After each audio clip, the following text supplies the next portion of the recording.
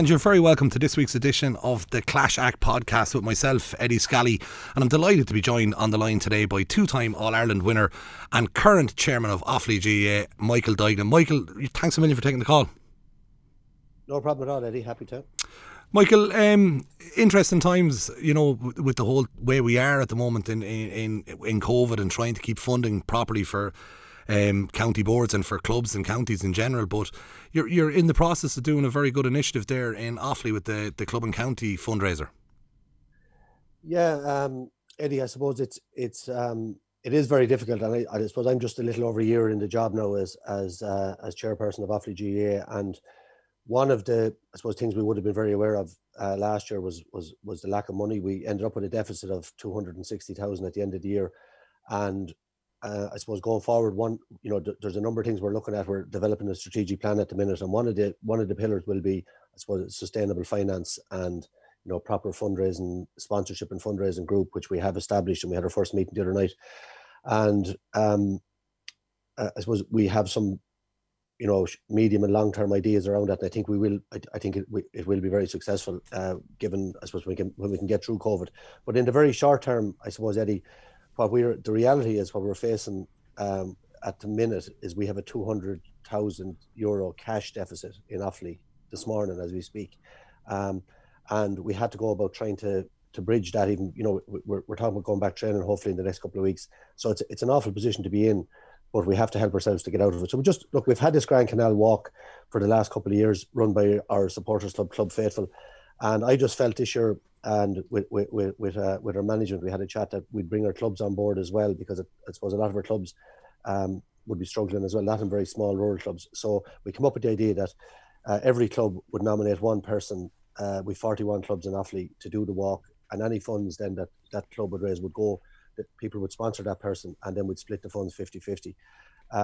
3 weeks into it then, a couple of weeks ago, we brought the senior hurling and senior footballers into it. Both panels were very anxious to get involved, so all the senior players signed up as well to raise money again, which has been split 50-50 with their club and county, and 620s from our hurlers and footballers signed up. All the under 20s are going to do it, but there was just 6 players each on behalf of those, and then all our minors are also doing it. The players are all running the 5k. I might have to pass on that one tomorrow. We'll see how we go, but so look, it's gone very well. We're gone over 150,000 as we speak, and we still have we're going to leave it open for a week. So look, it's novel, I think, in that we've included the clubs, and look, it's part, I suppose, of the strategy behind it. Really, from my point of view, Eddie, would be that I would reckon that in the morning, I use this as an example at a county board meeting. If we were in an All-Ireland final again, now that's a long way off at the minute from where we are, but how many tickets would we sell? 15,000-20,000 is probably the region in Offaly. And I'm sort of saying, well, we have that level of supporters. So if those 15 or 20,000 people would give you 20 quid a year, even once a year for the Grand Canal walk, that'd be 300,000 a year, which would put a fair hole in our sponsorship and fundraising for the year, and what we need to supplement our team. So I'd be a big believer in, yes, we will have a corporate influence on our fundraising, but I think we miss the point sometimes in the GA. We're always looking for this, we're talking about commercial managers and going after the big corporate and all that, but if you get your own members to throw in a few quid and come up with a way of including people, I think it brings everyone closer together and brings everybody with you, and that's a huge part of what we're trying to do in Offaly. We're trying to rebuild our county, but also our clubs, and and our schools and everything else, because they all have to work together. If they don't, we're not going to get there at the end of the day. We're not going to be successful. No, 100%, and it is brilliant to see that. Like, I know you'd set a target of 150,000 initially, so it's great to know that you've reached that target, and you're going to probably beat it over the next couple of days as well. Yeah, well, I don't know if we did set a target. I think when it was going fairly well, we when it got near 100, we said, well, we get 150, and look, it was never, to me, the money was important, as I said, it's very important, but it was more about how many people. That's what I'm focusing in on. And like, as of the other day, there was over 3,000 people I contributed. I would be saying, can we get that to 4? Can we get it to 5,000 people? And next year, can we get it to 10,000 people? And it's back to my, and I think, if you get there, and also it's not just the money, it's also that they're interested and people are back buying into Offaly GAA, because we have a very unusual county here, Eddie, and I suppose our glory days would have shown that in terms of from a very small pick, the ability, I suppose, to win All-Irelands in, you know, at all levels, from you know, over 30, 40 year period there. But the quality, I suppose, and the type of players that we produced as well, and the flair element, and to mix hurling and football so well as well in a small county. But we also had magnificent support as well, as witnessed in '98 with the City in Croke Park. I don't know, you know, if any other county would have done that off the cuff, but so we would have our own type of tradition in Offaly, I think, that is completely unique to Offaly. But we maybe have lost that bit of confidence in ourselves because of our results over the last 10 or 15 years, which, you know, where we've stagnated in the GAA world. But we're still very well respected, and we've got it's amazing the donations coming in there. Like, even to myself, a lot of people from outside of Offaly donating to us, because I think a lot of people are anxious to see Offaly improving. So look, it's great. It's been very positive in a tough time, and again, you know, our senior hurlers did a fundraiser during first lockdown and raised about 70,000 for Jigsaw Offaly and for Offaly Down syndrome, and you know, so we have done our share of community and charity work as well. But I suppose we weren't ashamed to say this, and we need a bit of support here now as well, to get us just through the next number of months. And then, as I say, we have a long-term strategy around our whole sponsorship and fundraising, which will kick in after that, and to support, you know, a lot of other stuff that we're doing in coaching and games, primarily is where our focus is. Michael, just one of the things that you touch on there, and because I'm going to start moving back a little bit into your career, it was the support you're saying from outside of Offaly. You mightn't have known it at the time because you were playing. You definitely didn't know it at the time you were playing, though.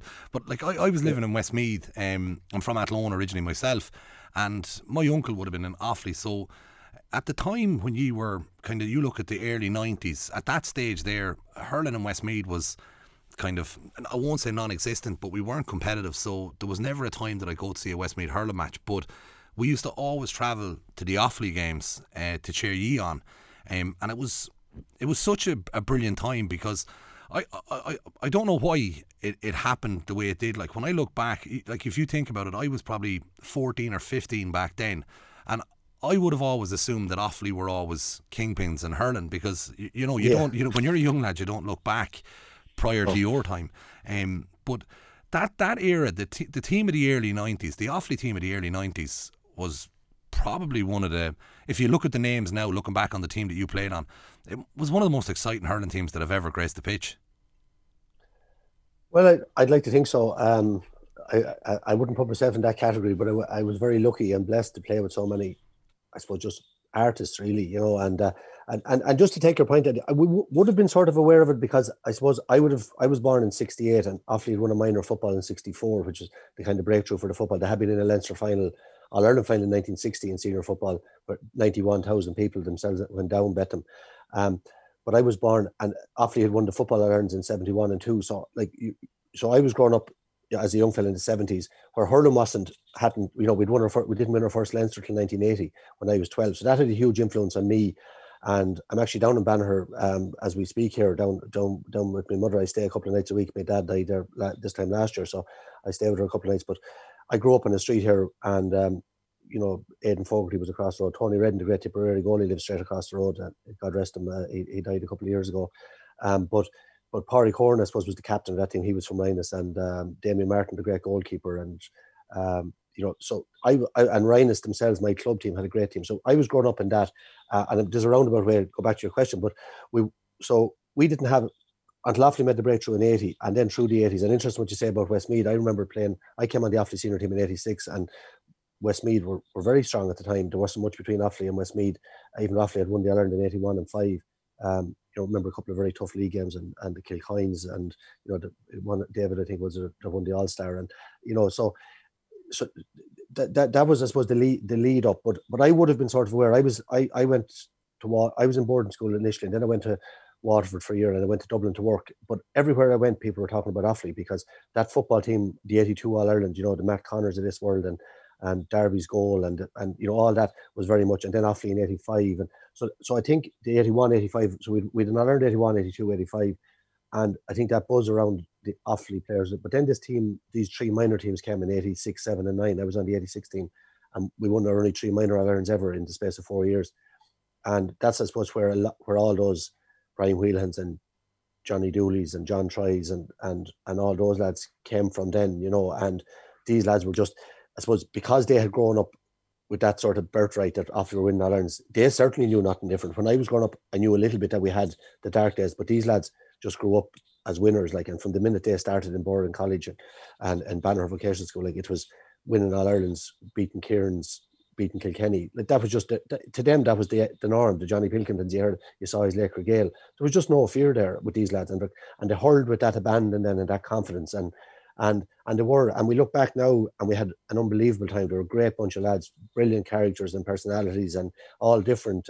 And we had a great time. But it was a very competitive time for hurling as well. And we ended up, people do say we only won 2 All Irelands, but it was a huge time with the Clare team and the Wexford team. Then obviously Kilkenny and Galway and Tip and Cork and everyone else was still there. So the 90s was a great time for hurling, and I think our team was hugely popular because of the way we played the game. Yeah, but like even at it, Michael, and you're 100% right. Like, the spread of the winners in the 90s, you had such a bigger spread of winners. I know, you've now got kind of Limerick, and in the noughties hasn't been too bad. Kilkenny, Limerick, Tip, Cork, or Kilkenny, Limerick, Tip. I think it's just the 3 of them, isn't it? In this era, but looking back on that team that you played with, and it's kind of, I'm leading you into a question from this, but like, it'd be remiss of me not to talk about the 94 All Ireland final. It's widely accepted as the 5-minute All Ireland final. The question I want to ask you about is, when I remember when we used to go and watch you play, you could be losing by 5 points and there'd be about a minute to go, and Croke Park would normally empty. If a team is down by 4 or 5 points, you'd say, right, we're gone, we're goosed. But ye were never gone. So there was, I don't know why or how or what it was, but like, until the full-time whistle went, Offaly were never beaten. So it didn't matter if Offaly were losing by 3 or 4 points going into injury time. For some reason, you just seemed to dig out wins. Like, games that you should probably, if you look at the All-Ireland final in 94 in a non-Offaly tinted glasses and watch, say, the first 75% of that game or 80% of that game, you weren't at your usual brilliant best. And then, like a light switch, bang, it was just an explosion of hurling that you just went to war. Was it something that you were doing in your training, or was it in your psyche, or is it something you noticed yourself that you never were beaten, like? No, like, that was one particular day, but in a general sense, you're right. It happened a number of times, and it was something that was in our psyche, and it's probably something that we've lost. That comes down to that confidence I was talking about, I suppose, and in your own ability. And I think we would have, from a hurling point of view, we would have learned that from Kilkenny, possibly Dermot Healy's influence in the Offaly team in the 80s when he came. He won those All Irelands as manager in 81, 85. Because that's the thing I always felt about Kilkenny teams. Like, and the thing is about when we were playing Kilkenny, and if you were 5 or 6 points up, or you were waiting for them to come back at you, and see, that gets inside the head, I think, of the opposition. When you have that reputation that you're going to come back, well, then the other team are waiting for it, and they nearly let it happen. It's kind of, I think it's psychological as much as more than anything, maybe, in a lot of ways. But I still think on that particular day, it was down to that. It was just down to Johnny Dooley, really. He got in the, like, you can strip away, or you can make it as complicated as you want, but the bottom line was, we got a 21-yard free. We were in trouble. Johnny was told to put it over the bar. Johnny wouldn't have been renowned for scoring goals and even penalties and that. He was a great free taker and a great player, obviously a brilliant player from general play, but he wouldn't have been renowned for putting down the ball. He wasn't one of these rocket of a shot merchants, and he just took that on and he scored it, and then the floodgates opened. Like, within, I think, from the time Johnny Dooley hit his free till the ball hit the net, Pat O'Connor's goal, the second goal, there was only 23 seconds passed, and that was just, it was just the way it was. The puck out was taken. Ger Hegarty went up for it. It was knocked out of his hand, and Johnny Pilkin poked it back in, and Pat O'Connor stuck in the net, and the rest is history. So hurling, look, Eddie, you're looking at hurling long enough, and so am I, and to understand a hurling game, and we've seen that. Did I say it last year during the commentary at one stage in one of the matches that a 10-point lead is a dangerous lead in hurling, because there were so many comebacks last year, and I'm going back maybe to 2019. I'm talking about now, where there was comeback after comeback after comeback, and it can happen in hurling so quickly. It's all momentum. A goal, a 2, you can be 8 points up, and a couple of minutes later it's down to 2. A couple of goals go in. So I think it was something that we would have been brought up with. I think it was to hurl until the final whistle and you're never beaten and all that. And that certainly was drilled into us in school. And, and I think that goes back to what I was saying earlier about the schools and the important, like Borough Community School, Banner Vocational School.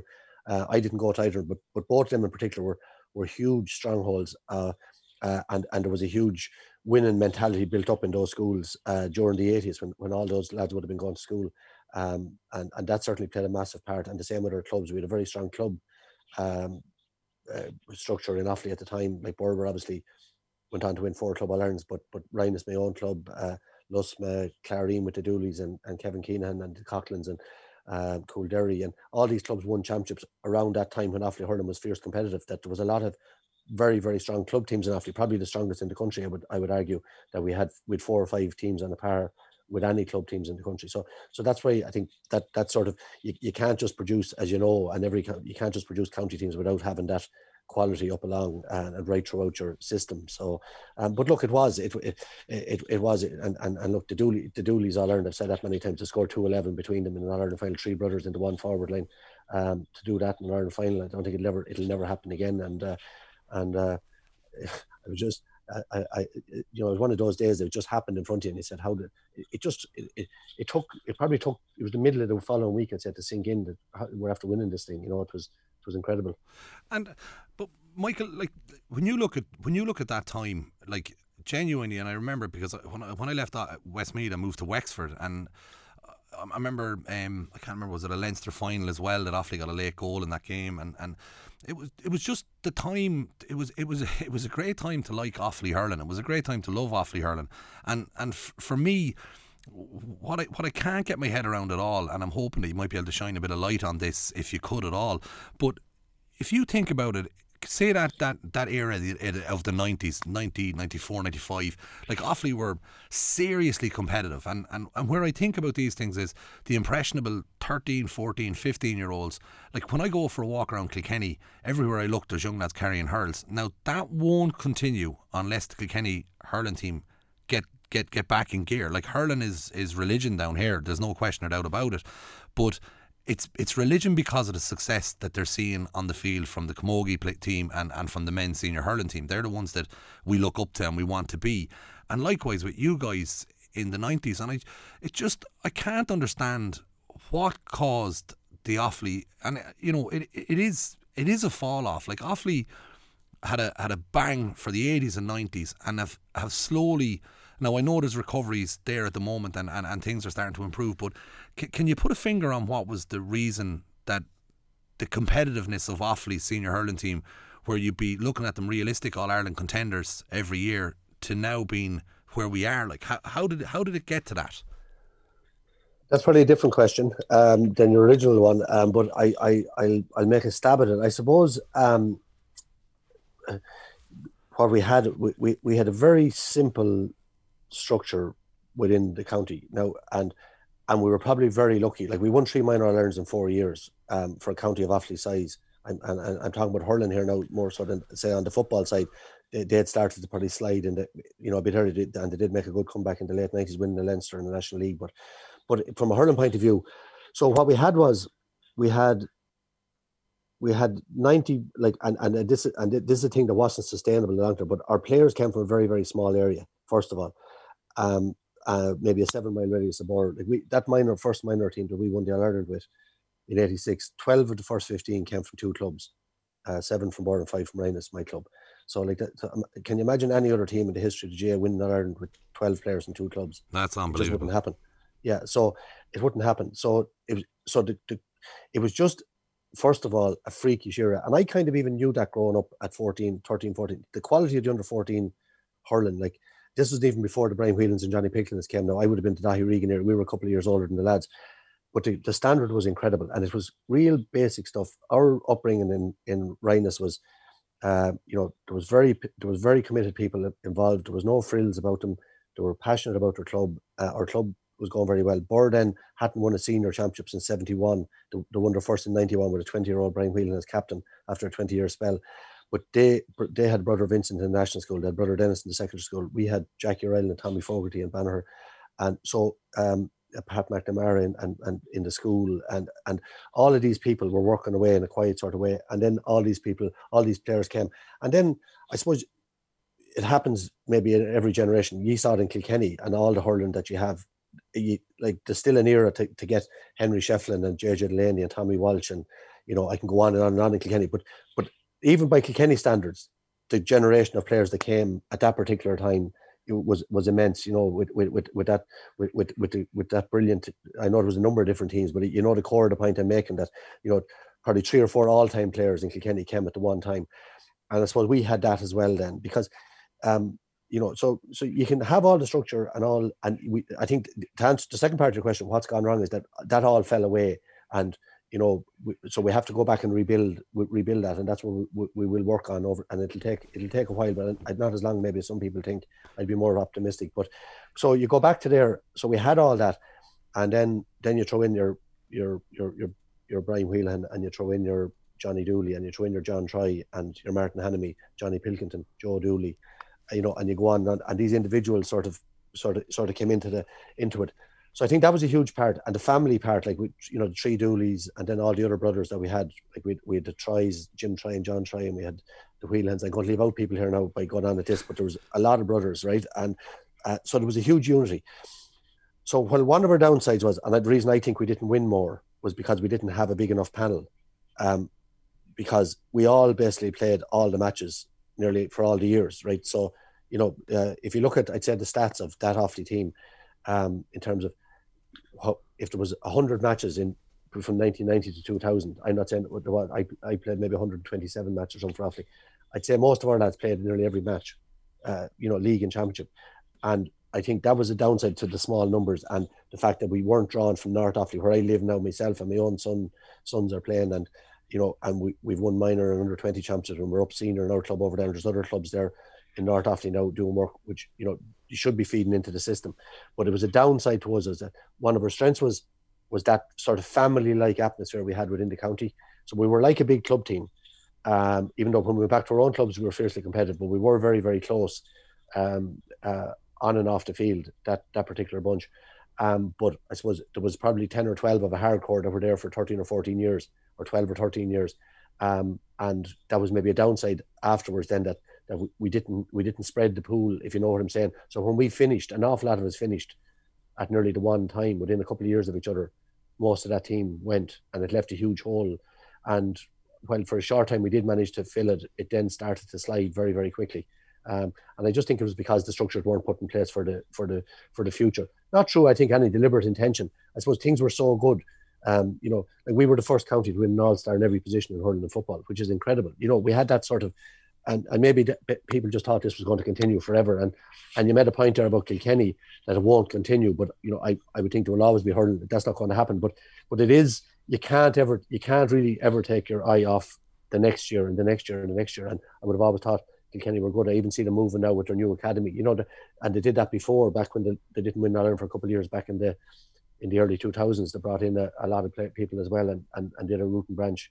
Look at it, and that's what you need to do. You need to keep on top of it, and it takes a lot of work, and it takes a lot of structure and a lot of people, and you have to make sure that that's there, on an ongoing basis if you want to stay at the top, as particularly when you have the challenges that smaller counties have in terms of money, in terms of numbers, particularly numbers, human resources. So you have to make the very most out of every child that comes out of every house has to get to a GAA field, as far as I'm concerned, and that's the level we're looking at now. We're looking at demographics, we're looking at specific areas, and some areas. We have a couple of big urban areas. Outside that, we have very small rural areas, and we have to look at how we can maximise the participation levels of all our children, boys and girls, because that's a huge part. It's a no-brainer to me that we have to include everybody. You mentioned Camoige in Kilkenny, which is very strong, and Camoige ladies football in Offaly. Joining with us is hugely important in terms of the dynamic of a family taking part in the GAA and being involved in the GAA, and their parents being involved. It's a most basic requirement that I feel, and it will breathe new life into our county if we can grasp that and be maybe a leader on that, which we are. Even our strategic plan, our Camogie and Ladies Football Associations are very involved with us in that as well, because we want to bring it all forward. But if you, just on it as well, and the point you make is very well made.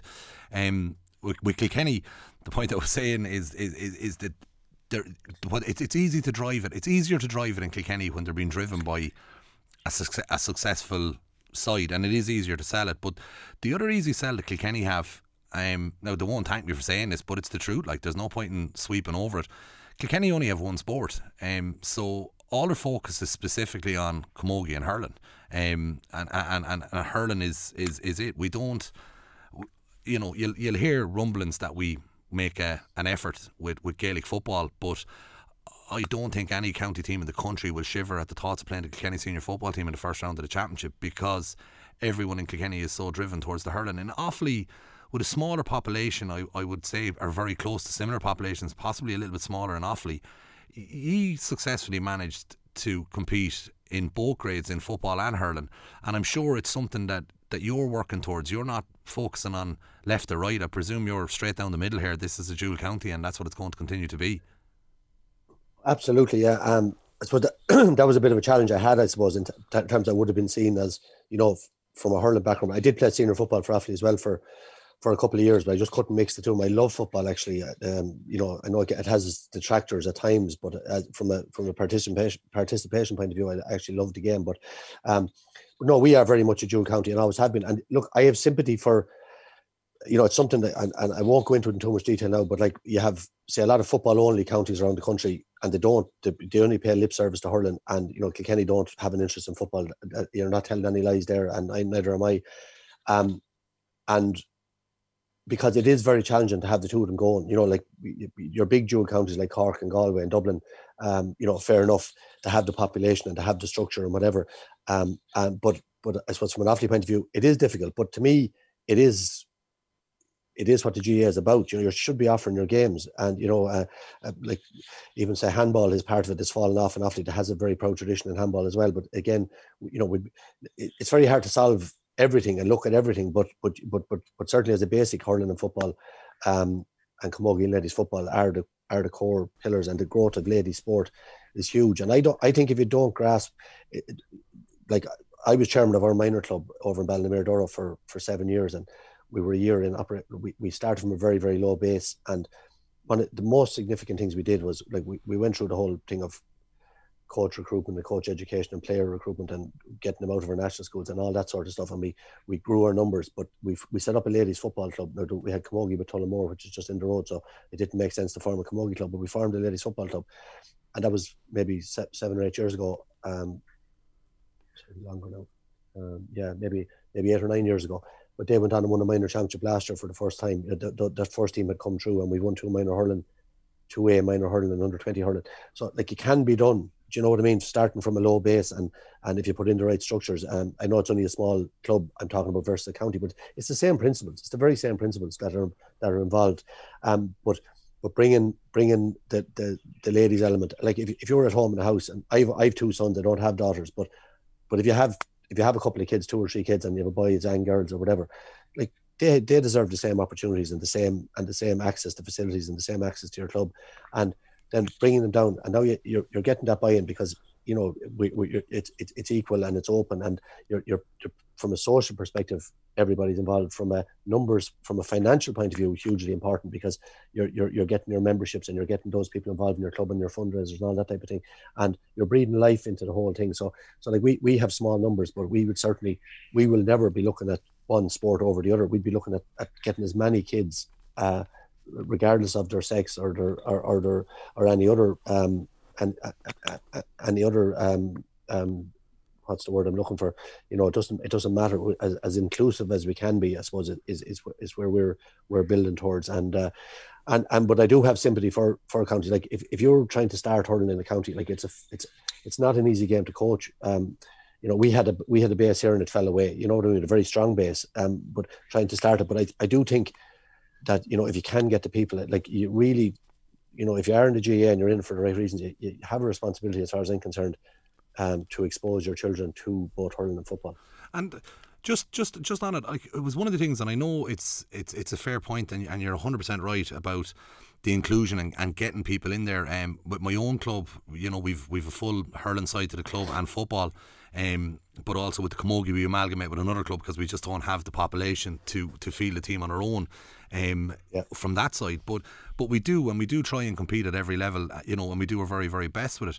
But it was an interesting point that was made to me a couple of weeks back when I spoke to I think it was John Mulhall that actually brought it up with me, and I just want to ask you yourself on this one. John had pointed out to me, now John obviously is quite young, but he'd pulled out a diary from Kilkenny GAA from say 1996 or 1997. It was just the annual yearbook, and he flicked to the back pages of it, and he started rhyming off all these competitions that have now, they just don't happen anymore. And the point that he was making to me was that he felt that we were becoming quite elitist, and I know elitist is probably the wrong word, but if you take the Junior A Hurling Championship in Kilkenny, the level of Junior A Hurling team in Kilkenny would probably compete at intermediate in most counties, and in some counties might even compete at senior. But he was saying that there's 12 teams will play senior, 12 will play intermediate, and 12 will play junior, and that's the 36 clubs. And he said allowing each team has a panel of 25 players, that's who gets to play hurling, and if they have a second team or a third team. But he pointed out that at the end of your career, so Michael Duignan is 34, 35 and he's going to retire, that there was a lot of other competitions the GAA were running that have just fallen away, kind of like a Legends tournaments, the inter-firm competitions, even the things ran between the banks, the guards, all that. Have you noticed that whittling away yourself? It makes it great. And I played in all them things. I played inter-firms often on a Monday evening after play. I remember one year after a Leinster final on Sunday, I played inter-firms Monday, and I played Bank Army matches on a Friday before a county final one year down in Thurles. I remember playing the Army, and I was centre back for the Bank AIB Dublin team when I worked at the Bank, and playing a county final that Sunday. Like, it's amazing. You look back now and people probably think you're mad, but that was just the way it was. It was a game on, you played it. I think this is one of the biggest, the general point, right? I'm going to make a general point here. I think it's one of the biggest issues in the GAA is the lack of games and the game. Well, I can't say in every county, right? Some counties have a great games program, but it was certainly one of the biggest things in Offaly that number one, day one with me was the games program for underage was an absolute joke. I have no problem saying that. We had a couple of 100 games a year, and like last year we put in our new coach, came in. They looked at the games program, and not exactly sure what happened in front of me here, but I think there was something like 250 or 60 games the previous year, and we put a games program in with over 600 games for that year, for last year. Now COVID came, so that scuppered that. But I have this, and I have this at every level.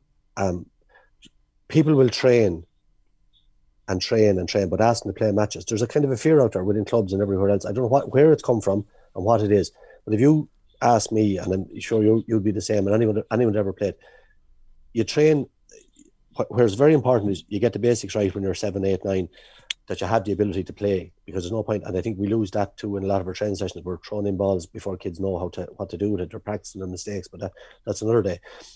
But we come along then to a certain age group, and next thing we look at our games program, and you had a situation. I can only speak for Offaly, but I know it happens in loads of other counties where an under 16, under 14 player might get 5 or 6 games a year or 7. They should be playing 2 games a week, if you ask me. And that's why I love the hurling and football. Like, why not? Because I'll tell you why. Because it takes a lot of work. It takes a lot of organisation. It takes a lot of structure, referees, pitches, all that type of thing. And there is a lot of work in it. But the initial reaction when we even did it last year was, well, he's playing under 13 and under 15. And I said, so it's a match Monday night and a match Friday night. Good. Because the only way you will develop as a player is if you're playing matches. Like, at the end of the day, you learn on the field, and let them play. Don't be telling them what to do and just roaring in from the sideline. And I do get excited on the line myself at times, not with the players, with some of the antics maybe from opposition mentors, etc. I have to put my hands up there. But I would have been a firm believer in letting kids play and let them develop and make a few mistakes during matches. But the lack of matches was a huge bugbear, and I think it's played a significant role in the decline of Offaly. Same with schools competitions. We used to have brilliant Midland leagues here in Offaly among the schools. They're all gone. They're all things that we are looking at now, reinstating and playing more matches. And to go to your more general at an adult level, you're right, all those things, but they would have happened for a variety of reasons. Like the interference, would have been seen as time off work and all this type of thing. We used to go from Dublin to Cork to play bank matches back in the day.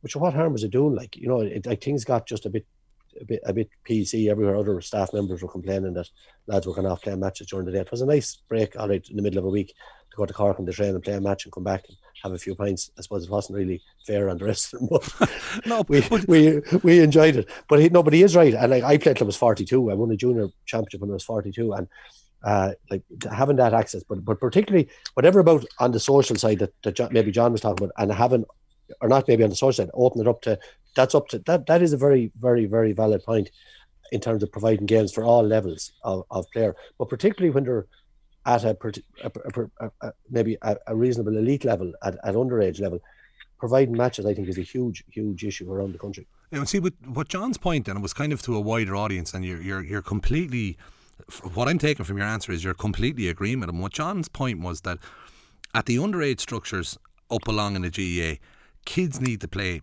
loads of games. Like when we spoke about player burnout, he just dismissed it. He said, no way, I'm not even talking to you about player burnout. He said it affects about 0.5% of players in the world. He said players should play. He said train. It should all be about playing. Everyone should want to play. So he felt that like that you'd nurture players and you'd teach them through games. But at the same time, as well as at the tail end of the career, where somebody like yourself who would be kind of etched in sport in your county, and like I see it with my own club, any of the lads that played senior for Kilkenny, like they're let retire when they're stretchered off the field and told that they can't walk anymore, that's okay, but we keep them going. But he felt there was a nucleus of people that at maybe 35, 36, 37 that they were kind of bet, but they would be kept involved in the club if there was a seniors league or something like that was just fun, but it keeps them involved in the club, and it makes it so much easier for clubs then to turn around and say, look, we need lads to help us with our under 10s or under 12s. Michael and Eddie and the lads are out there hurling on the Legends team. We'll go over and chat to the boys and see will they give us a dig out with, you know, that we keep our membership high. Yeah. He was afraid the GAA was going to let people slip away when we can't afford to. Yeah, well, I would say, look, I was going to say that before you made the last point about training. Like I would sort of see it as, look, I've gone through that, playing through the administration, getting involved with your club, you know, and I would have never seen myself being the administrator, by the way. I would have seen myself involved in coaching and all that, but just things happen and you make decisions and you get involved for it. So I would have been very involved in underage coaching. So I would say that's probably, you know, is the next step. But he's right in a general sense of this sort of lifelong involvement is what, you know, I would call it, that you keep people involved through whatever method. But to go back to his original point though, or about when you're a certain age, like I went to boarding school for 6 years. I played hurling, football and rugby at a decent level in school. Like, you know, we were in kind of colleges and everything. I was in athletics, handball, soccer, basketball, volleyball, squash, an awful lot cross country run. I trained every single day for 6 years and I played loads of matches. Now, I wasn't the most gifted. I wasn't a Brian Whelan or Johnny Dooley, but I was never going to be better for fitness or strength, even though I was skinny and all that. I was probably half starved. I don't know how I trained, but the point I'm making is, and I played, I don't know how many matches. I probably played 3 matches a week, and I probably played at 19, 20, I probably played 3 matches a weekend between hurling, football and rugby. I played with Connacht under 20s in schools and all that. And it never did me any harm. And it would never burn. I've no hips, no knees, no nothing. I have aches and pains, obviously. My back isn't great and all that type of thing. But it's a complete myth about this player burnout. And it's only wrapping them up and they're not developing. And then you're wondering why they're not able to do A, B, C and D. Because they haven't learned it. And they haven't played in the muck and dirt in the winter where you develop character and personality. You take our great players, the most skillful players ever played the game, the Shefflins and the TJs down there and the Brian Whelans. Look at them in the depths of winter playing with their clubs and winning Club All-Ireland. Look at the displays they gave. That doesn't just happen by hurling against the ball wall. And it never will. So you have to get out and play. And we've lost that. And we are going to reinstate that in Offaly. And like Michael, just kind of on, it's kind of a two-sided to the same thing. The player burnout is one thing, and I would agree with your own sentiments on that we can kind of try and mollycoddle people too much and try and mind them. But there was a second one on it as well, and I just want to get your own opinion on that too. And it's with exams, like you were saying about all the teams that you played with in secondary school. So I'm sure leading up to your leaving cert and whatnot, like it's one of the things that drives me mad with my own club. I've young players that are breaking into our senior panel now, and like the other day we had a Zoom training session, which is the new norm, and when we were doing it, two of the boys couldn't come on it because they were studying for the Leaving Cert, which they're going to be sitting in when, I don't know, June, and I kind of thought to myself, you know, they can't take 1 hour out of a week to train with a hurling team and get their own mental health right and get out in a bit of fresh air because they're being driven. I don't know if it's society that's doing it, if it's the parents that's doing it, it's the schools that do it.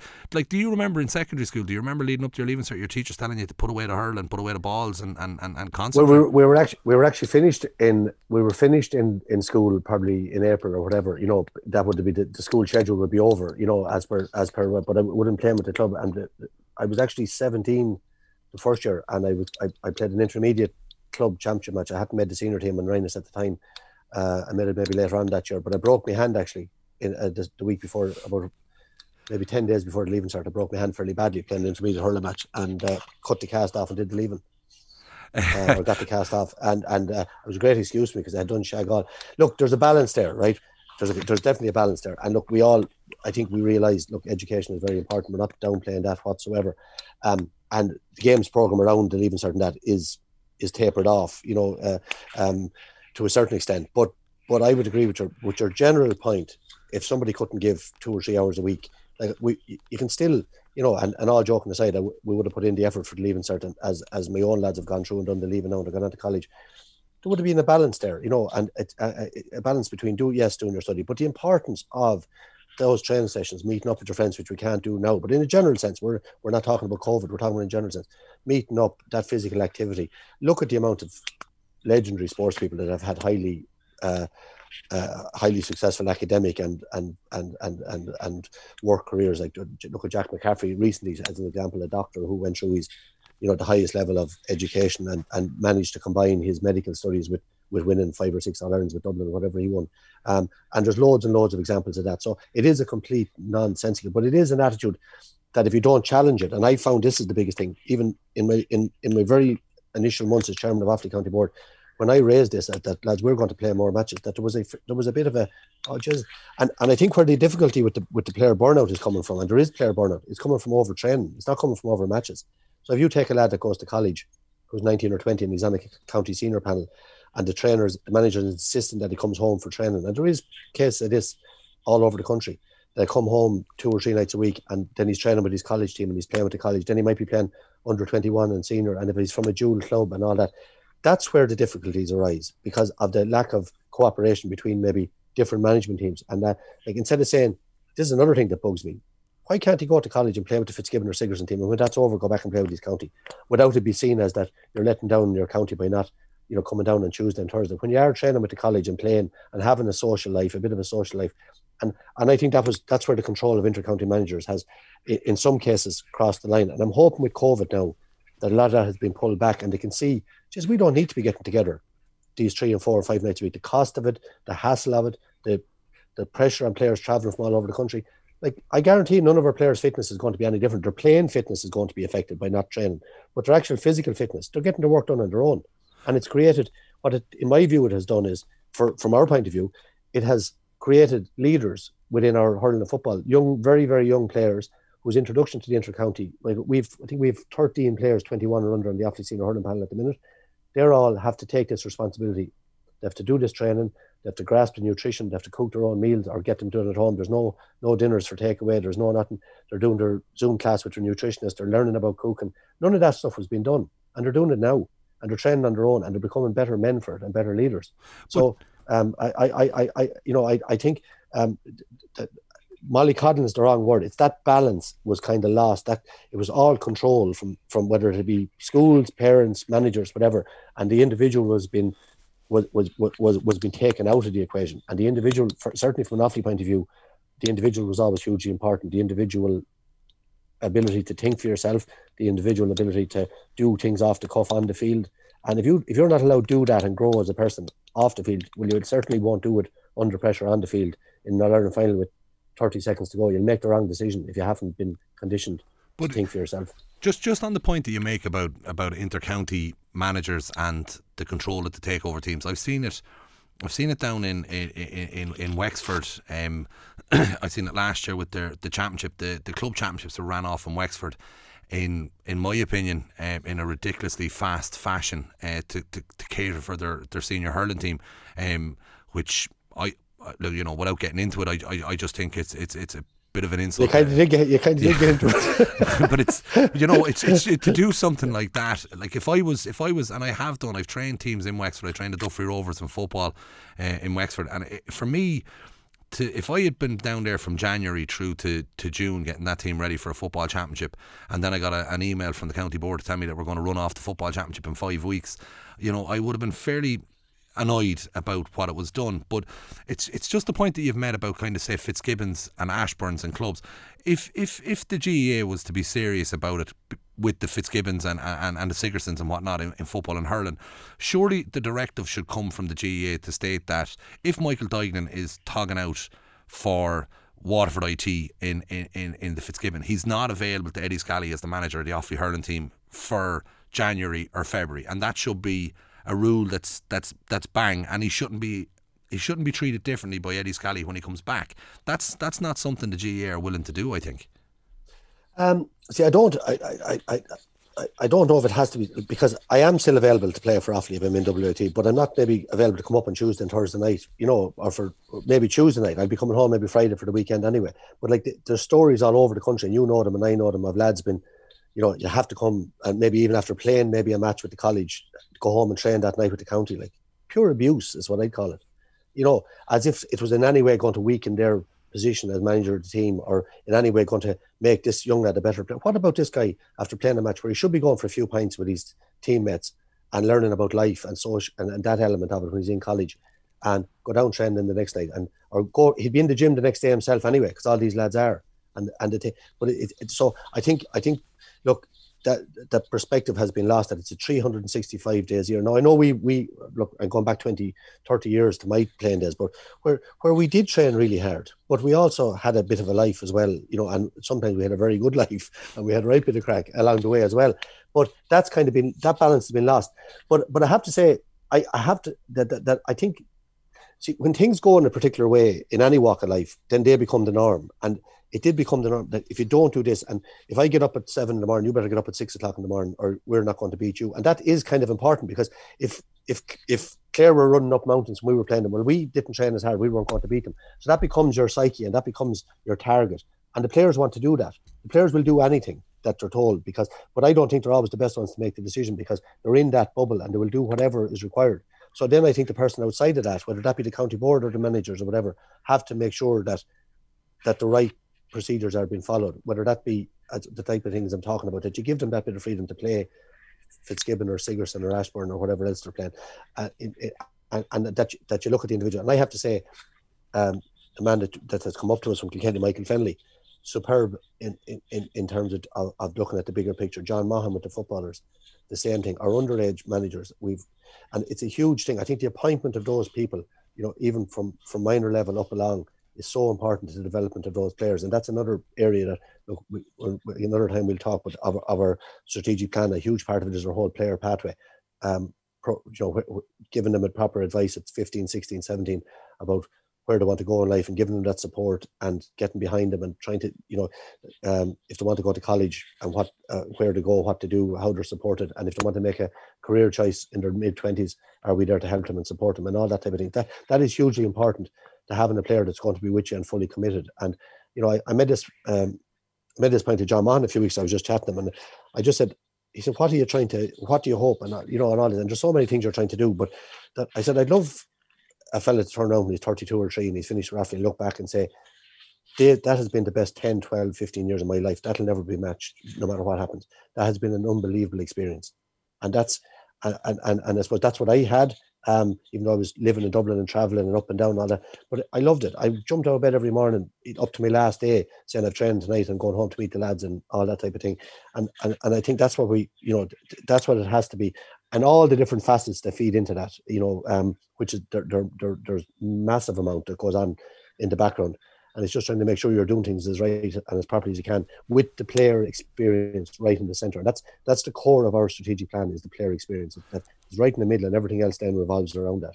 And you touch on Michael and John as your two inter-county team managers. Michael Fennelly, I have to say, to Brian Cody's credit, it's very easy to put credit on Brian Cody. He's had a fairly decent career, all right. I know what you're going to say, Leah. He kept him on when he was injured and couldn't train, and he did. And if you watch the way he managed, and I see it here regularly, he manages the Army boys, the way he manages the Ballyhale lads in particular at the moment with their own runs with Ballyhale when it was the old way that the All-Ireland final would be in March. Like I remember meeting, I think it was TJ Reid was at a race meeting in Goran Park, and I bumped into him there, and I'd said to him, you know, were you training tonight with the county? And he kind of laughed. He said, Eddie, we won the All-Ireland last week with Ballyhale. He said he hardly wants us back this week, you know. And I was kind of shocked because I thought you won the All-Ireland last week, Brian Cody be on the phone telling you get in here next week, you know. And he didn't. He kind of gave the lads a bit of time to, you know, to have a bit of a break, enjoy winning the All-Ireland and then come back. And I think if you look at the way he's managed to, and I know he's lost lots of players through the years, but there's been the nucleus of Brian Cody's players, they want to play for him and to stay with him right through. And I'm sure that's something that you're hoping that Michael might be able to create, that type of culture in Offaly. Absolutely. Well, look, it's obvious to say, but I'll say it anyway. Like, look, Brian Cody's been dealing with, you know, and it's something he created himself, but one of the most successful years of all time in any sport, and what Brian Cody has achieved. And he's dealing with players that are, you know, winning numerous All-Ireland. It brings different challenges. Michael Fennelly is coming in to a completely different situation, and he'd be the first one to say we were all disappointed last year, the way, you know, the way the year finished up and whatever. But we have to rebuild a county here and rebuild say a hurling team. And I'm saying there's 13 lads, 21 are under, and we're down to Christy Ring, and we're in, you know, the footballers are probably a little bit more advanced in terms of they're in Division 3 in football, but you know that they're probably a little bit ahead in terms of their age profile, their development, physical development, all that area of things, and they're probably a couple of years ahead in the cycle, if you know where I'm coming from. Yeah. So Michael is there with an unbelievable young squad. There is obviously more experienced players, but they're very passionate about what they're doing and representing Offaly. And there's a process involved in that, like, because it's not just going to happen. Like we're going to have to build, and that's what I'd be very impressed with Michael. His overall view, his overall understanding of all of these players as individuals, and the individual work that will have to be done with them, and then bringing them together collectively. And you know, if we believe in Michael Fennelly in Offaly, Michael Fennelly is going to need time to do that, and it will pay off. I've no doubt about that. And I know I'd have huge regard. Like Brian Cody dealt with Michael Fennelly in a particular way because the man was an unbelievably integral part of that team. He's one of the greatest midfielders of all time, and he was able to produce a massive level of performance, despite the fact maybe that he wasn't doing that level of training. But he had that power and that presence and that ability to do that I suppose that mental strength to go out and even what he did with Ballyhale, finishing up there at centre back when he really couldn't train at all, was incredible. So they're personal attributes that Michael Fennelly will obviously be trying, but I think he'll also be looking at the bigger overall view of all of these players individually and collectively and what they need.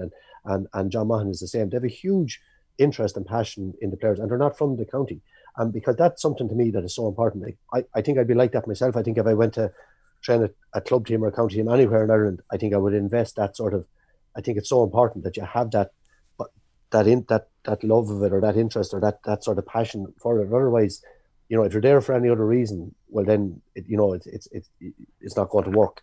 So I'm looking forward to that. Look, it's a journey. None of us know where it's going to go over the next couple of years, 2 or 3 years with the hurlers. Like, how are they going to develop? Are we going to get back up there? That's the aim. That, you know, we get out of Christy Ring, we get to, and maybe Joe McDonough, and get back to Liam McCarthy, but it won't be sustainable long term unless we make sure that we fix our structures and we have our clubs going well, our schools going well.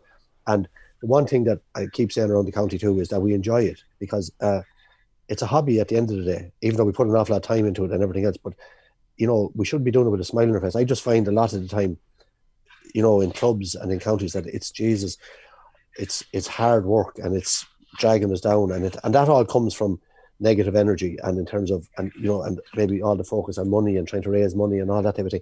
So trying to get that sorted and out of the way, and then power on and think about hurling and football and playing their matches and getting out in the field and winning and losing and enjoying it, and that's what it's all about. So like you have to really maybe I think, realise why you're doing it and why you're involved. And at the end of the day, it's about what happens on the field. It's not really about anything else, but an awful lot of stuff gets bogged down in the background. And that needs to be there and happening and functioning properly for the teams to be able to express themselves on the field properly. No, 100%. I'm going to go into kind of a little rapid fire round with you here now, right, Michael? And it's just honest, straight answers on this. If I just want your own honest opinion on it. The questions are loaded in the way that you'll know my opinion on it by the way they're asked. But I'll start off the first one, and I don't think I'm capable of giving any other sort of an answer, being honest, on any of it. But it gets me in trouble a lot of the time. Well, the first one I'm going to touch on, and this is a very wide spectrum that we're going to hit on, but literally take as little as long as you want on it. The minor championship being changed to an under-17s championship, was it an own goal by the GAA? I think so, yeah. You think it was? Yeah, it was better. I'll tell you what. I won't take long on it. I think at the time it was done. It was done at the time to, and I can see both sides of it. It was done at the time, I think, because the age, it was up against the leaving cert and all that, and there was all that area things, and then most kids started doing the transition year and all that, so they actually became older. Most of them are 19, so they're not in that under 18 category in school and whatever, and leaving cert. And then I know from Michael Dempsey's work and Brian Cuthbert in Cork and the development that they felt the fall off rates were massive. So like they're now trying to, that the 17 will literally become just a competition, that it won't be in All Ireland, that it's more taking part and keeping the numbers up and all that. So there is a lot of research and work gone into that about retaining numbers, and the fall off is massively dramatic, at that sort of 15, 16 age group. It's like off the cliff, like around the country. So that is scientific research going into that and trying to maintain those numbers, and keeping as many people playing as you can and all that. But at the same time, I think from a purely players or a competition point of view, under 17 is very young. 15, 16-year-olds playing in Croke Park and all Ireland finals and all that in their development. Like, it's the wrong stage, and then the gap then from 17 to 20 is a big, like at least they're getting to 18, and you're nearly out of 18 if you're going to be playing. You're going to be on the club under 20 or 21 team or the junior team or whatever, or senior team. You'll be making the way. So that year is a killer to try to fill that gap. Okay, 100%. The second one is the GAA. The umbrella of the GAA, the Ladies Gaelic Football Association standing on their own, the Camoige Association standing on their own, and the GAA standing on their own. Is it now time that we all sit down and amalgamate all them bodies and work under one umbrella? Yeah, we've talked about it earlier in the chat. I'd be straight and honest about it. I think the ladies football and Camoige have to get a better working relationship first. They can't, like, the clashes with fixtures and that type of thing that's between the two of them, I think the GAA, from our point of view, are very open to it. I think there will have to be some thought put into, like if you look at it in most clubs, you mentioned it yourself, you work with Camoige in your own parish.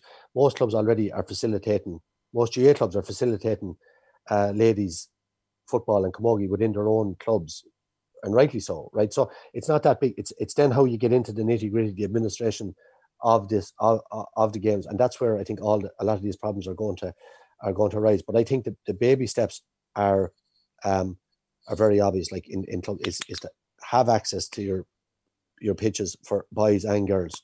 Your first experience in the GAA, in my opinion, you should be walking through the gates of your own club wherever you live, no matter how small that club is. You should be going through the gates, and that's where you should be starting. And then if you have to go to another club, then when you get to match age to get games, that's fair enough. But your initial experience should be in your own club, your boys and girls, whether that's 5 or 6 or 7 kids under 10 or under 7 or under 8 or 6 on a Saturday morning. That's where you should start, in my view, and then you take it from there.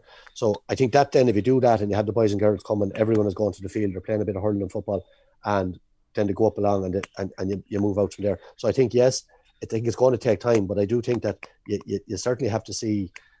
You'd have to see the calendar of events, like I can't get my head around these clashes with dual players being asked to play maybe 2 big matches within 24 hours or play fixing matches on the same day and this type of thing. So I think there's work to be done in a lot of areas, but it is the way forward as far as I'm concerned. Perfect. The new split season that we're after getting announced in the last couple of weeks there, that we're going to have a split season.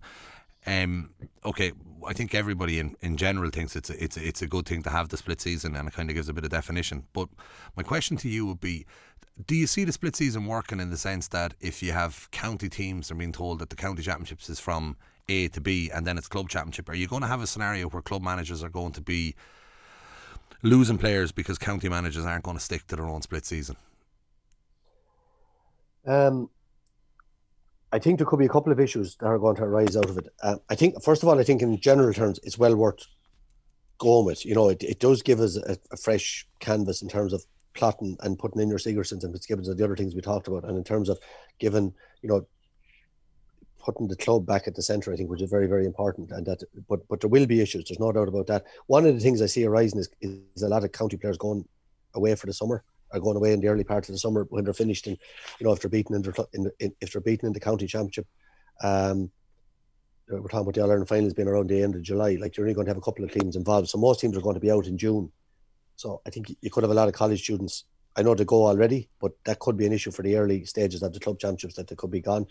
I think there'll be management needed around the return to inter-county training. If it's the first 6 months of the year, well, November, December, like a proper close season. I think that is so important. I think that's that rest period for everybody, that month off or whatever it's going to be, where there is actually, or 3 weeks or whatever the case, where there's no training, no activity, recharge the batteries for everybody, I think is very important. But I think in general, I do think it's a good thing. I think it gives a very defined. I think it shortens the inter-county season. It gives players more time with their clubs, and we should see. I think we saw it last year. Certainly saw a huge benefit of the county players being training with their clubs more. It does, like, whatever about a bit of overlap, which there will be here and there, but there will be a period of 12 or 14 weeks where the lads will be with their clubs all the time, or maybe a bit longer. Well, it should be 6 months, but you know the point I'm making, during the season, that they will be training all the time, and I think it will be hugely beneficial to their clubs to having those role models and leaders, the county players, there so often, I think will rub off on all the other players and rub off on the standard, and it'll rub off on the younger players buying into it. So I think overall it was kind of forced through and rushed through because of COVID, but it is a long way ahead of where we are, which was all over the place. So I think it's worth a try. Perfect. Yeah. And this is a strange question for you. I do wonder about these things sometimes. I'm a bit of a lunatic when it comes to certain things, but I would imagine, and the question is, it's basically crack after games for players, the crack after the games. I would have no doubt in my mind it would have been far more crack winning the All-Ireland with G in 94 than winning it with Limerick this year. I know if pubs were open and whatnot. And what I mean is, are we less social? Is it less of a social thing now? Is it gone nearly professional? Like, I'd say the crack that you had after some games with Offaly, I'd say is the stuff of legend. I don't seem to see that anymore. No, I wouldn't agree with you. I think the lads have a great time now. I do. I think that's overplayed. I think where I see it is just, but their focus is so, like, a lot of times they don't want it. They are so focused on training and and their gym work and everything else. They're at it all the time. It's just that's just a culture, a thing that's happened through maybe all this trend that went on in culture change. I do think my own view of it, I do think to have it's different, right? We something, I put it this way, right? It had happened to us. We could be training of a day, and next thing someone could say we'll go for a pint after training, and it might even be a couple of weeks out from a championship match, or we might just meet.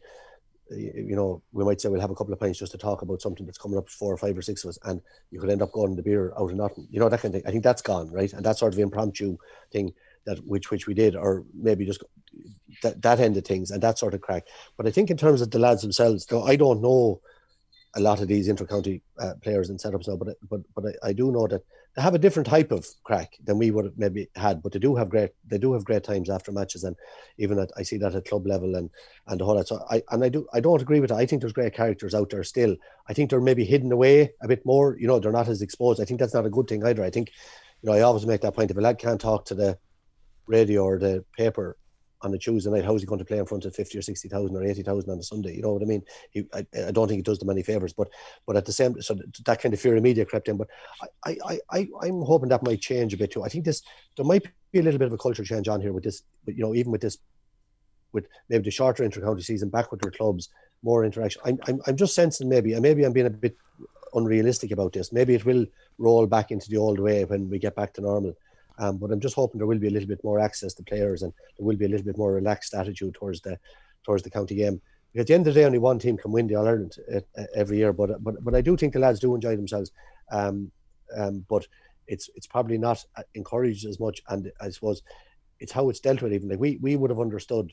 We had a few characters on the team that might go for a pint now and again when they weren't supposed to or whatever. But there was never a question of being dropped off the panel or anything happening. You know what I mean? It was just, there might be a bit of a rap in the knuckles. Like, sure, it's not an unnatural thing for a 24 or 5 or 6-year-old man to drink a few pints of a Wednesday or Thursday night. The next question onto it there, which and it's a fair point as well that you've made there, and I agree with you. The next one is the sliotar and the equipment that we're using, the hurls themselves and the sliotar itself. I know it's a contentious enough issue. Without knowing for definite, I assume the hurls are getting better. The sliotars, I've been told a million times, aren't lighter. But for some reason, like when you played, there was no one shooting from their own 45 and putting it over the bar from a free. What's changed, and is it something we need to address? I think the sliotars are a bit lighter. They are lighter, but they're probably slightly better quality. But the hurls are hugely better. Like, there's a huge difference in the quality of the size of the boss of, like, the standard size of a boss of hurl. Like, you go back and look at the 90s.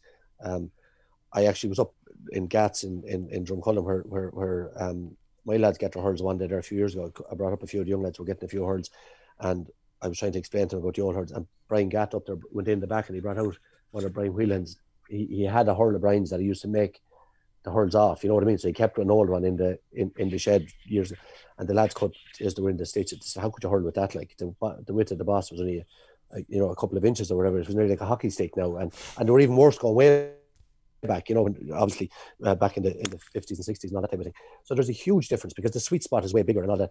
And I think also the lads are way stronger, from the gym, and they're physically, they mightn't necessarily be maybe as hardy as a John Power or a Kevin Keenan that has a raw strength, from working and from whatever, but they have a massive, physical strength now as well, and the quality of the hurls is so good, and they all use these short hurls as well. And so I think it's a combination of things. I think it's a better equipment, stronger, maybe more skillful, because I think that I would say there's a lot more pure strikers now maybe than in our day. You know what I mean? I put myself in that category as well. That there probably is an increase in their actual ability as well, in their wrist work as well. So I think it's a combination of a lot of things. What to do about it, is the risky thing, because Johnny Pinkham made a very good point recently that he doesn't do that too often, but he made a point about the defending. And I don't know if you heard that when he said that there's no defending. Like, he said, teams are scoring 25, 6, 7, 30 points a game, and he said, where's the back? Like, where is he? Garrett Hegarty, who gave one of the great exhibitions in the Ireland final this year, did he score 7 from play and maybe could have scored 10 points from play? Like, Johnny's point was that shouldn't be happening. Now, regardless of the hurl or the size of the hurl or the weight of the ball, where is the man that's marking him? And I think that's a very valid point. So we have sweeper systems, defensive systems. We're told there's 5 or 6 different game plans by some managers and give different game days. Well, one of the most basic things to me would be mark your man anyway, as you'd be told a million times as a young lad. Touch tight, be on him, be close to him. Where is he going? And that seems to have evaporated with all these plans. So we'll have 7 or 8 lads back in the back line, and yet all the boys have to do is drift out 70 yards out the field, take a short ball and pop it over the bar. So it's very, very easy to break it down when you have the right players to do it, with the ability to do it.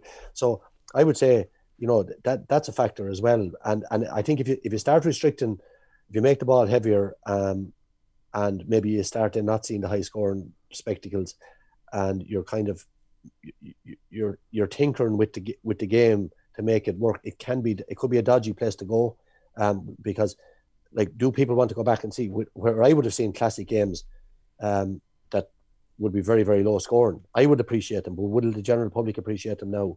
I'm not sure they will. Or the players, will they appreciate it, that if you make the ball that bit heavier and they're now not able to? So I don't think there will be an appetite for that type of change, but I would say maybe we could go back and start teaching the art of defending again. Okay, the refereeing. Now, I'm not going to give it to in general. I'm not going to just say let's criticise referees all over the world. But with the ball, the movement of the possessions. Now, I watched a yoke in WIT last year where they were trialling and they were watching some of the goalkeepers for the length of their puck outs, and the goalkeepers were hitting the puck out from their own small square, and the first bounce of the ball was in the 21 of the opposition forward line. This is how far they were driving their puck outs. And the question I'd ask you there is, look, the referees, they already have a tough job. They always did have a tough job. But with the fact that the ball has the potential to travel at that speed, the length of the field, is it now time that the GAA start looking at maybe having a situation where you'd have two referees, one in either half, or is that just complete lunacy? I don't see. I just think logistically, and to make it happen, and for every match, I just think it wouldn't be possible. That's been honest with you. I think it's just getting referees, recruiting referees, training referees, and that's something that, in fairness, again, last year, Brian Gavin and came in as the chairman of our referees committee, and Damien Brazel, who was a fantastic inter-county football referee, he's the referees administrator, and the lads have grasped that straight away and gone about training the lads that are there, grading them, bringing in new referees, because it's not an area that many people want to get involved in with the level of criticism and abuse that they get. But and I said it earlier on the show, I'd be a good man myself to lay in and roar at as well. So you need, but so I think all that end of things needs so much attention from a starting point of view before we even move to the second to the second one. I was just thinking there when you were talking about the length of that puck out, that definitely, if I had that goalie, there'd be no sharp puck outs. get it into the danger zone as quick as you can. But I think I have a lot of sympathy for the rest. And then look, we're bringing in that, that rule now with the for the cynical play and black card and all that. So like there is an awful lot, and I think the danger is to see, maybe you could bring it in at county level, but you could never have a situation, I don't think, at club level where you're going to have two referees at matches. I can't see it happening.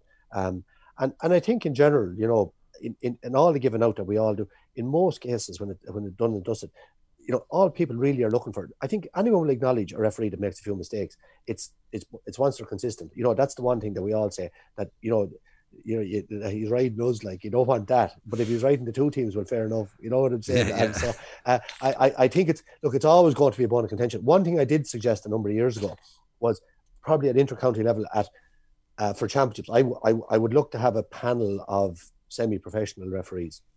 I think that are very well trained, that are very au fait with the rules, that are very fit, that in the modern game that can keep up, that have and that we look after them properly. Because no more than a player, like a referee goes to referee in All-Ireland final, he brings his 4 umpires with him, and he gets a meal for them after the game and maybe 50 quid or something. Like, that's archaic, in terms of the treatment of those people that are responsible. One bad mistake and the All-Ireland can be the result of the match can be decided by, and we're expecting the guy to pick up his 4 umpires that morning and drive, or the All-Ireland final to go up the night before. But do you know the point I'm making? That I feel if we had a career or a pathway there in refereeing, that that if we had an inter-county panel of 10 hurling, 10 football referees that are elite referees, and that there's obviously turnover on them, there'll be terms and conditions around it, but that for championship matches that you get that there is, it's not these lads aren't doing it. There's no referee in the world doing it for money. They get a few quid and they earn it, right? But when you take their expenses and they're travelling around, because matches are in different parts of counties and all that, they're only breaking even in terms of what they're doing, the time they're giving up, and what they're doing. But if you had that structure and you had that sort of level, that you would give maybe people, say, geez, I wouldn't get involved in ref and I get into this panel and I'd be involved at that level, and and assessments and proper assessments. I was actually in a hotel in Dublin one day last year before the lockdown. I was waiting on somebody for a meeting, and I at a table over me, I saw this thing going on. I was wondering what it was, and it transpired. I was talking to one of the guys after. It was a Leinster rugby referee. A couple of club refs were brought in, and this guy was doing their assessment, and he was doing it on a laptop with them and going through the thing. Why did you make that decision? A couple of mistakes they made, and I thought it was brilliant. It was so informative. It was a lovely atmosphere about the way the meeting was taking place. They were having a coffee. It wasn't Jesus, you're not, like, I think they're brought up to Croke Park and they're in a room with all the other refs and they're pointing out their mistakes.